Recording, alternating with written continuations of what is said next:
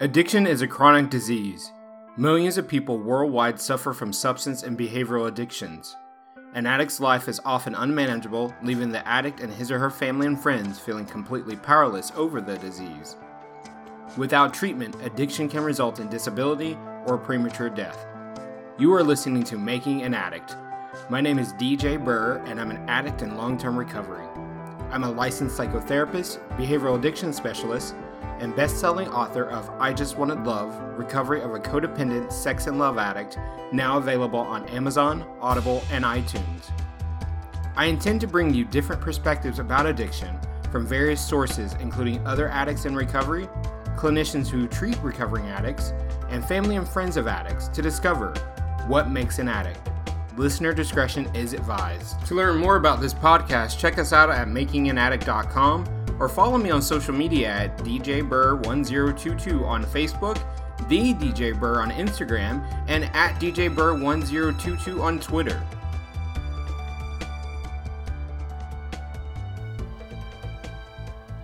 Welcome to another episode of Making an Addict. This is a special episode. Today, I am talking with Alan, and Alan just happens to be my partner. Welcome, Alan. Thank you, DJ. Thanks for having me on your show. You're welcome. So, for months, you have been listening to me go on and on about my podcast and my, my work and my writing and all the things. And I'm curious, how does it affect you to be in a relationship with someone who is an addict? It's kind of interesting, I think it's okay, nothing difficult about it. In a way, I grew up with addicts. We just didn't know they were addicts. Other than my brother, we knew was an addict. I think my mom was an addict. She was addicted to pain medicine, or pharmaceutical, that she was being prescribed by her doctor. So I've dealt with it. So I've had family members, and so have a little idea of what it looks like. Okay, so when we started dating, I think I made it clear to you that I was in recovery. I'm curious, and I'm sure our audience might be curious, how is it to hear that, up front, really? I was glad you disclosed it right up front, and, I just looked at it as another part of the relationship that I would have to work with and understand. I understand that you have friends that are in the different 12-step programs, and at first it was a little nerve-wracking that, you told me that, it wasn't appropriate to ask where you knew this person from, because they may be from a 12-step program, and they might become... Well, and I understand the 12-step program and the anonymity portion of it. So that was a little bit of a challenge for me at first. But I've gotten to the point where I understand, this is just somebody that's reaching out that needs some help. Yeah, it was challenging on my end too, because most of the people in my life who are very close to me are in recovery, and they're present outside of the rooms too. So like birthday functions, holidays and things of that nature. And so I think over time people were willing to share with you where they knew me from, and I was A-okay with it. So, and I agree. As the relationship continued, I got to meet these amazing people, and they became more comfortable and got to know me. They did open up to me, and allowed me into where they knew me from, or where they knew you from, and that made it a little bit easier.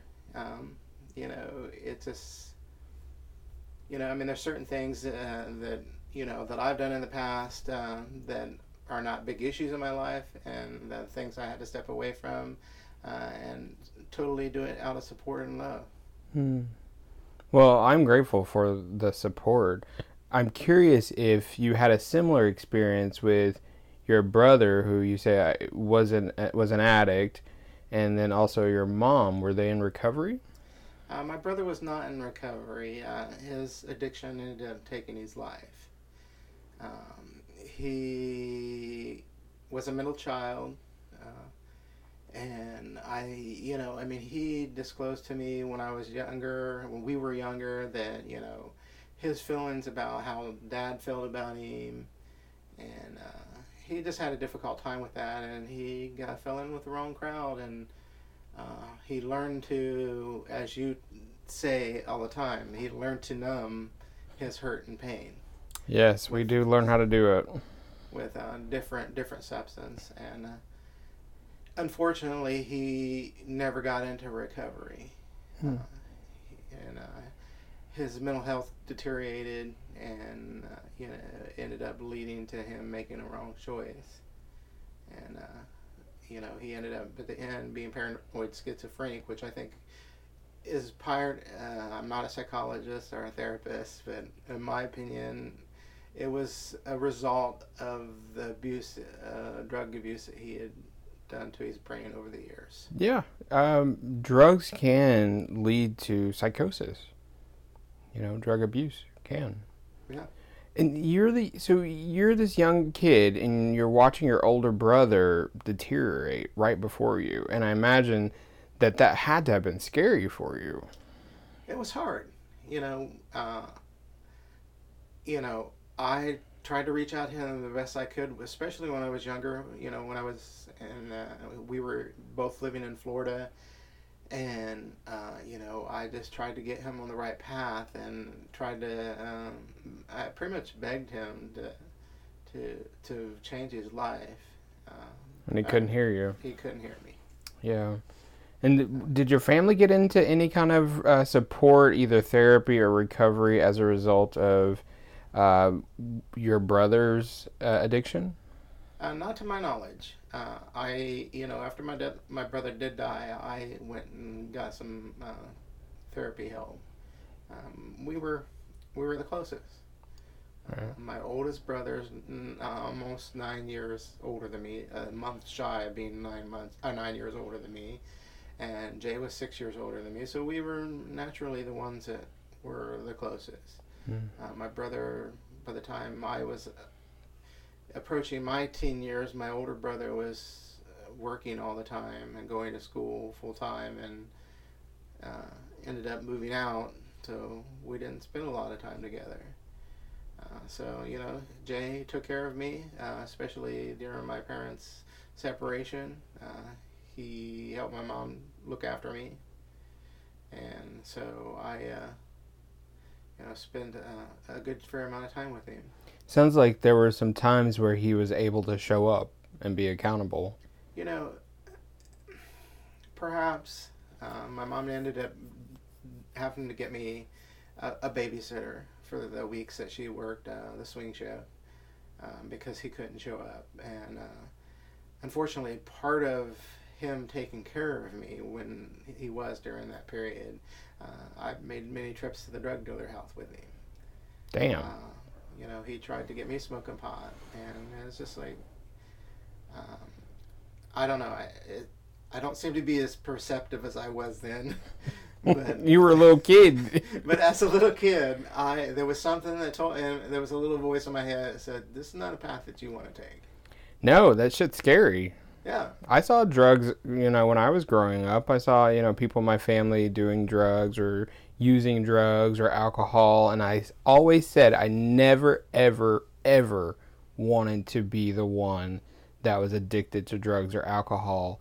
And thankfully, I didn't get addicted to drugs, but I got addicted to alcohol, and I got addicted to manipulating my own chemicals in my body. So, drugs, several drugs, but they were in my body. I learned to manipulate them because I was in a lot of pain.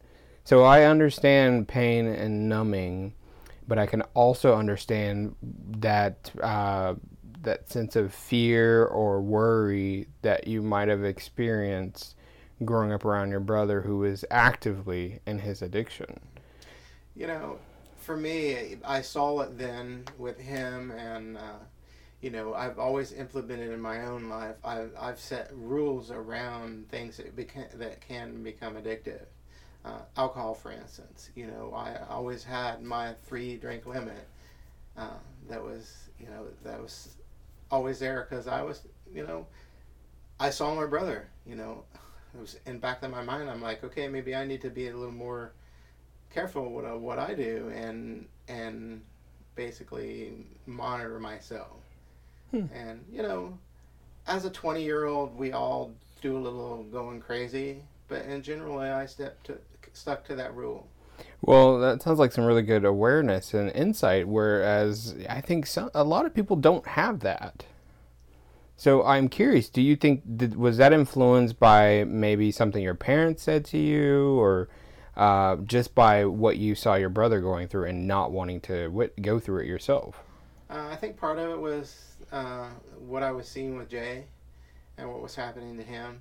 And I think another part of it was that, my stepmom's mother was an alcoholic, and she talked about it a little bit, and I think she influenced me a little bit in that area. So she gave you information you didn't have. Yeah. Okay. So, I think between what she had said to me, what I was seeing with my brother, and the potential of anything being an addictive substance, and I knew I needed to control that. And you said you think your mom was addicted. Can you say more? I love my mom. It's been 2.5 years now since she's been gone. She died of an accidental overdose of Oxycontin and oxymorphine. The thing about those 2 drugs is that, and it's very common with elderly people that are on that kind of medication, and they get forgetful. Their brain has already aged, and then they're in pain, and they take medicine, and they lose track of time and think that there's enough time that's gone by, and then they take another dose, and this pain's still there, and then they take another dose when they're thinking time is passing, and it's really not. And I just think that over the years, all the medicine that she'd been prescribed for aches and pains, Western medicine has been a little more liberal with prescribing those medications. And that's the they're truth. now understanding the consequence of that, and then they're addressing it. And they're attempting to. They're trying to be a little more conservative. Right.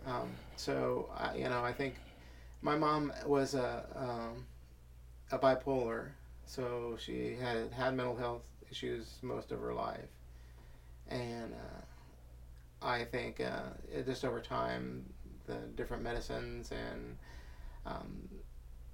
I think a lot of her pain was phantom pain. I don't know a lot about it. I understand that sometimes when you live with extreme pain for a while, even though the pain has gone away, your mind still remembers. Yeah, like you're always in pain. Correct. Yeah, so it's like she maybe wasn't able to discern whether she was in actual pain. Correct. Or maybe this phantom pain. Correct. God, that sounds horrible. And she had non-Hodgkin lymphoma, and of course they had her own pain medicine for that, and then she was just not able to wean herself off of that. So unfortunately, in my opinion, she got addicted to it, and unfortunately, it led to her passing. And she probably didn't have any awareness that she was addicted to it. I don't think she realized that she was. Yeah, her provider should have, in my opinion, but can't go back and fix it. In that case, in the defense of the provider, the provider did try to cut her back, and they ended up having her go to a pain clinic, and I just don't, they couldn't get her off. She did not want to be off of it. And to me, that's another indication that perhaps maybe she was addicted to it. Maybe so. It's sad that I never got the opportunity to meet your mom, but I know you speak highly of her, and I know that you love her, and that she loved you. I mean, our home has pictures of her, and in those pictures, there's love. And so that's an amazing experience to have, because a lot of us folks who struggle with addiction don't know that we're loved and don't have that experience.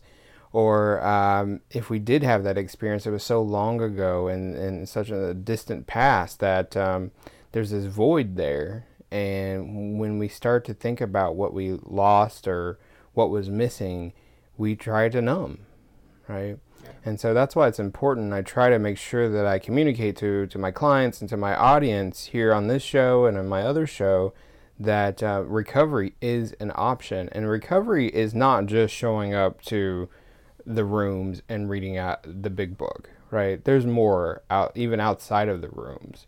And you've been exposed to recovery, like a shit ton of recovery. Yes. Can you talk about what that's like? You know, I see nothing but positive coming out of it. All right. You have an amazing group of friends that are all in recovery of one of the groups that you're in. Whichever one it may be, they show up. You have people that you can send a message to when you're struggling with something particular, something that's triggered you. You can reach out and almost immediately get a response from somebody. And I think it's amazing. I think it's something that we all should have in all of our lives, regardless if we're an addict or not. Yeah, I agree. I totally agree. I mean, it reminds me of when I was growing up as a kid. You know, people just show up at your house unannounced, and your friends, your neighbors, and... Well, we live in Seattle. They have to get an invite here. Apparently so. You don't show up to nobody's house uninvited here. That is true. No. Oh, my God. That was so hard for me to buy into coming from the South that I had to send an invitation to have people come visit. Because I still, when I go back to Georgia, we went and we just drove to someone's house. And either they were there or they weren't. Precisely. That's kind of how the way I grew up in Indiana. You know, that's how we did it. You know, I mean, I still remember to this day, it was like 8 o'clock at night and somebody knocked on the door and, you know, I go answer the door and, well, first of all, I looked out the window and I turned around to my parents and said, "It's Grandma and Grandpa." And they're like, "What?" And sure enough, Grandma and Grandpa were there. And, of course, you know, I opened the door and let him in. But, you know, I mean, Grandma and Grandpa lived in North Carolina. Oh, shit. So, they just didn't tell us they were coming. They just showed up. They just showed up. They were coming for a funeral of a family member who passed. Oh, my goodness. That's hilarious. You know, it was just, I mean, it was not uncommon. You know, my cousin, Gary, that lived in the same little town in Indiana we did, you know, he wouldn't even knock. He'd just open the door and come in. Oh, wow. And, you know, my mom used to get so mad at him. But, you know, I mean, that's, you know, what we grew up doing. And sometimes we did that, too, because we also had keys to everyone's house. So knocking really wasn't necessary, right? Either the door was unlocked or you had a key. Yeah. So now when our friends do come over, and I say our friends because... My friends from recovery, they have become our friends, and they show up for us in some really amazing ways. And so I'm really thankful for the folks that do show up and participate, because participating in each other's lives is important to me, because that's what was missing for me growing up. Now, you know, I'm involved in a lot of recovery, whether it's as a sponsor or as a sponsee or as a speaker somewhere or what have you. And I just want to let my audience know that Alan shows up to those things. You know, we go to potlucks and picnics and speaker meetings. And that's sometimes a struggle for couples if one person is in recovery and the other person is not. What do you think helps you be able to show up to those things that maybe you're not comfortable with, maybe you don't understand it, but you know it's important to me?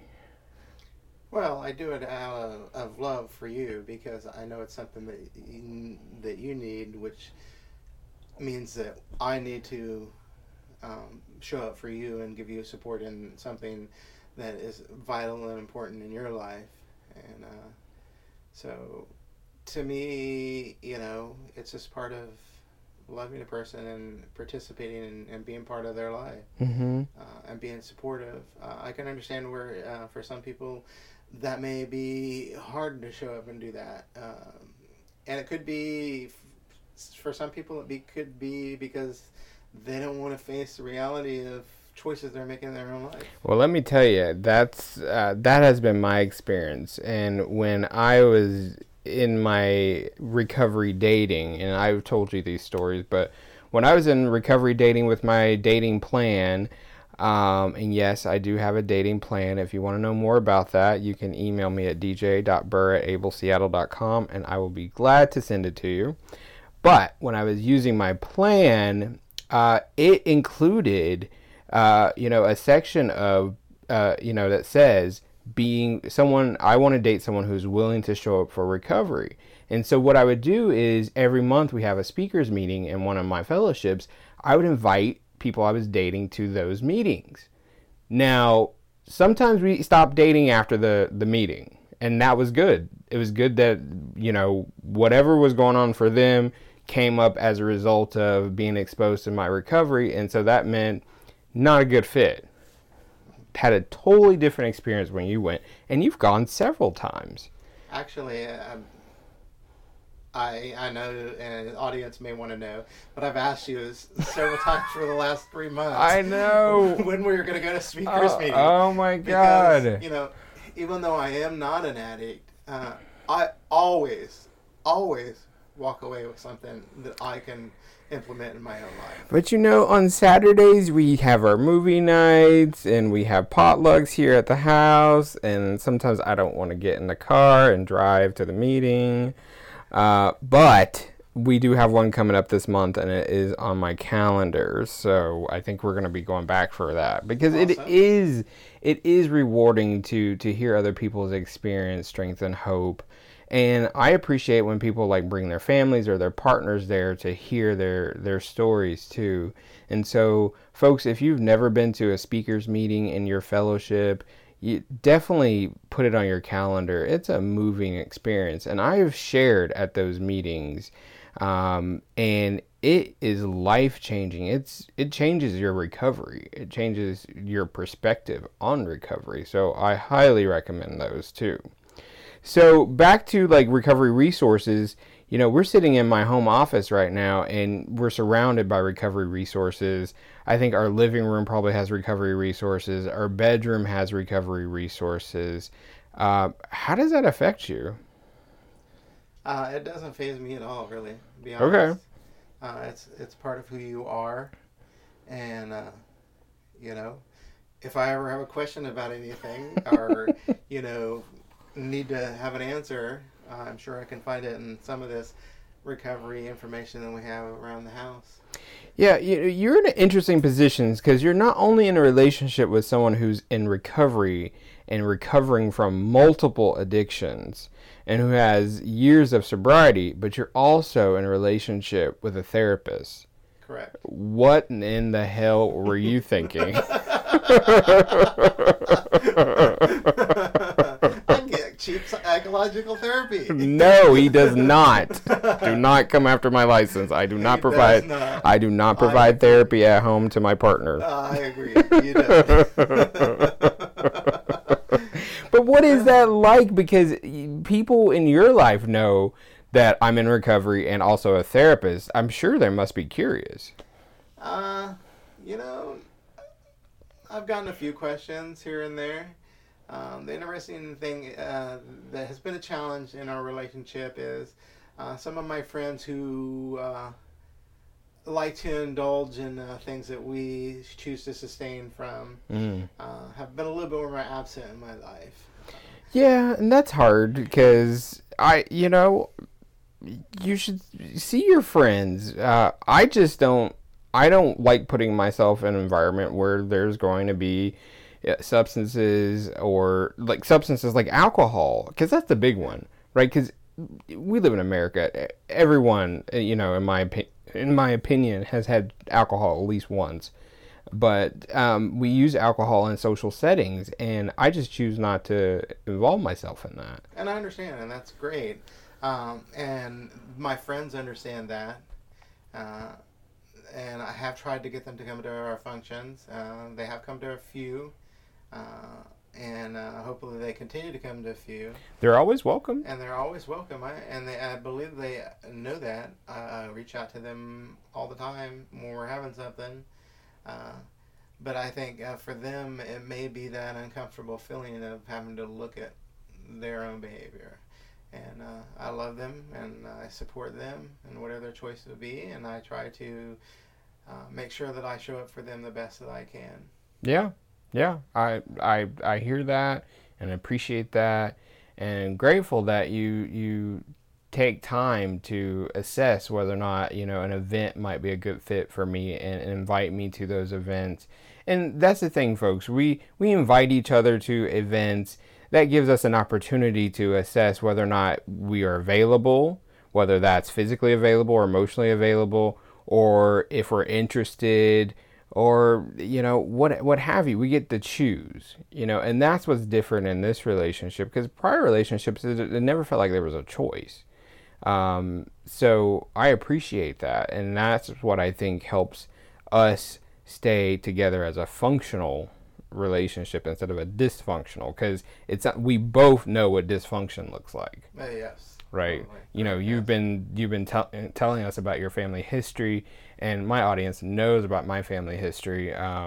They've read my book, they've heard the podcast, all these things. It was crazy, and so we don't have like a good template of what a healthy relationship looks like. So we end up spending our adult lives trying to figure that shit out. It's kind of interesting because that you mentioned that, I'm a huge fan of the Secret. Oh yeah. And the Law of Attraction, and it says in the Secret that a good 85% of families are dysfunctional. So what? Right. And so, unfortunately, there is not a book of life and how to live life. No, there is not. There's no manual. Babies don't come with manuals. Nope. And because we're each individually have our own DNA chromosomes, and so what works for me may not work for the next person. What works for me may not work for you. Mm-hmm. So and the thing is that we do all come from dysfunction, most of us. Yeah, the world is full of it. How could we escape it? And it's kind of interesting. We've talked about codependency. Oh, my favorite topic. And and I see it, and I'm more aware of codependency now. Things that growing up in a church-going household, things that were expected of you, and what we were taught. A lot of things we were taught is codependency. Yeah. And it's an everyday norm for a good portion of the country. Yeah. And and they have no clue that they're being codependent. So give us an example of what you're saying. You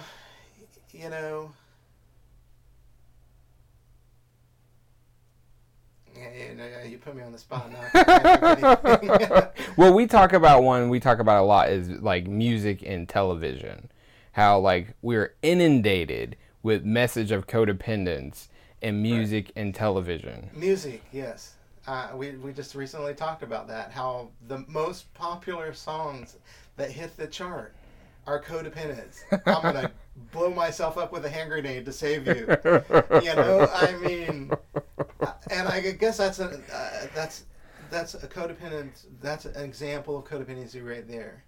Putting others people's needs before your own. Exactly, that's it. I mean, they tell us that when we get on the airplane, put your mask on first before you put someone else's on, right? That's what a healthy relationship looks like, right? But we get these messages that I'll die without you, I can't breathe without you. I heard one recently, I don't even remember this, the lyrics were ludicrous. It was just so crazy. Something about, about not I don't even know. I'm worthless without you. Yeah. Oh, right. It goes on and on. Right. So it's like low self-esteem, poor boundaries, lack of attachment, healthy attachment, all these things, right? We are inundated with that. And so I make sure that I talk about codependence as often as I can. And I'm glad that you brought codependence up because it is, in my opinion, at the root of all addiction, right? And so codependence, in my opinion, is formed out of trauma and poor attachment, meaning poor attachment to our caregivers, right? And so that's where addiction is formed early on in our lives. Is like we learn to attach poorly, right, to try to get our needs met.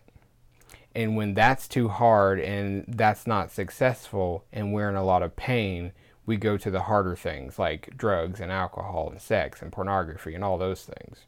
You know, that brings me back to a thought about my brother, and that was the root of his trauma. It was trauma, and the fact that he didn't believe that my dad cared about him and loved him. And you know, and I understand that. You know, it was me and my dad. It was we have a hard relationship, and he did the best that he could do with the tools he had. And now you sound like you're quoting me. You know, and I'm coming to understand that more and more every day. And, you know, I try to reach out to him as best I can because he doesn't know how to reach out to me. Right. And then let go of the outcome. And let go of the outcome. Because you don't know what that exchange is going to look like. Right. But you're reaching out for you. Correct. Right. And it's not to take care of him. No. Yeah. It's for me to build a healthy relationship with him. Right. And yet maintain my boundaries. Exactly. Boundaries to another favorite conversation piece for me. And, you know, folks, the conversation that Alan and I are having, this is what we talk about, you know, I wouldn't say most of the time, but at least 50-50, right? Yeah. We have these conversations because these conversations are ones that have to be had in relationships. Because whether it's I'm coming, you know, home to talk about some, you know, dysfunction I'm experiencing as a result of maybe not taking care of myself, or Alan's having some experience with a coworker or something like that. We have to be able to talk about boundaries. We have to be able to talk about codependence. We have to talk about self-care, because these are all the things that we all have to be talking about, right? Yes, totally. And life can get hectic, and, you know, we can forget to take care of ourselves. Oh, shit, yeah. We're trying to take care of everybody else around us. Yeah, and, you know, I'm just not interested in putting other people before me. But, and that's a self-care and not selfishness. Correct. Right? I mean, and that doesn't mean I don't care, right? Correct. But I'm gonna make sure that I'm okay first before you're okay. Correct. Right? And it boils down to, you know, again, I'm going to quote The Secret. You know, you can't take care of number two if you don't take care of number one. Amen. I heard that. I mean, if you're dead, if I'm dead, there's no way I can help you. Right. Yeah, absolutely. And then and it isn't selfishness. Right. And then when you take care of yourself to the best of your ability and there's something lacking or you need more, you ask. Totally. Right? You don't demand, you make requests.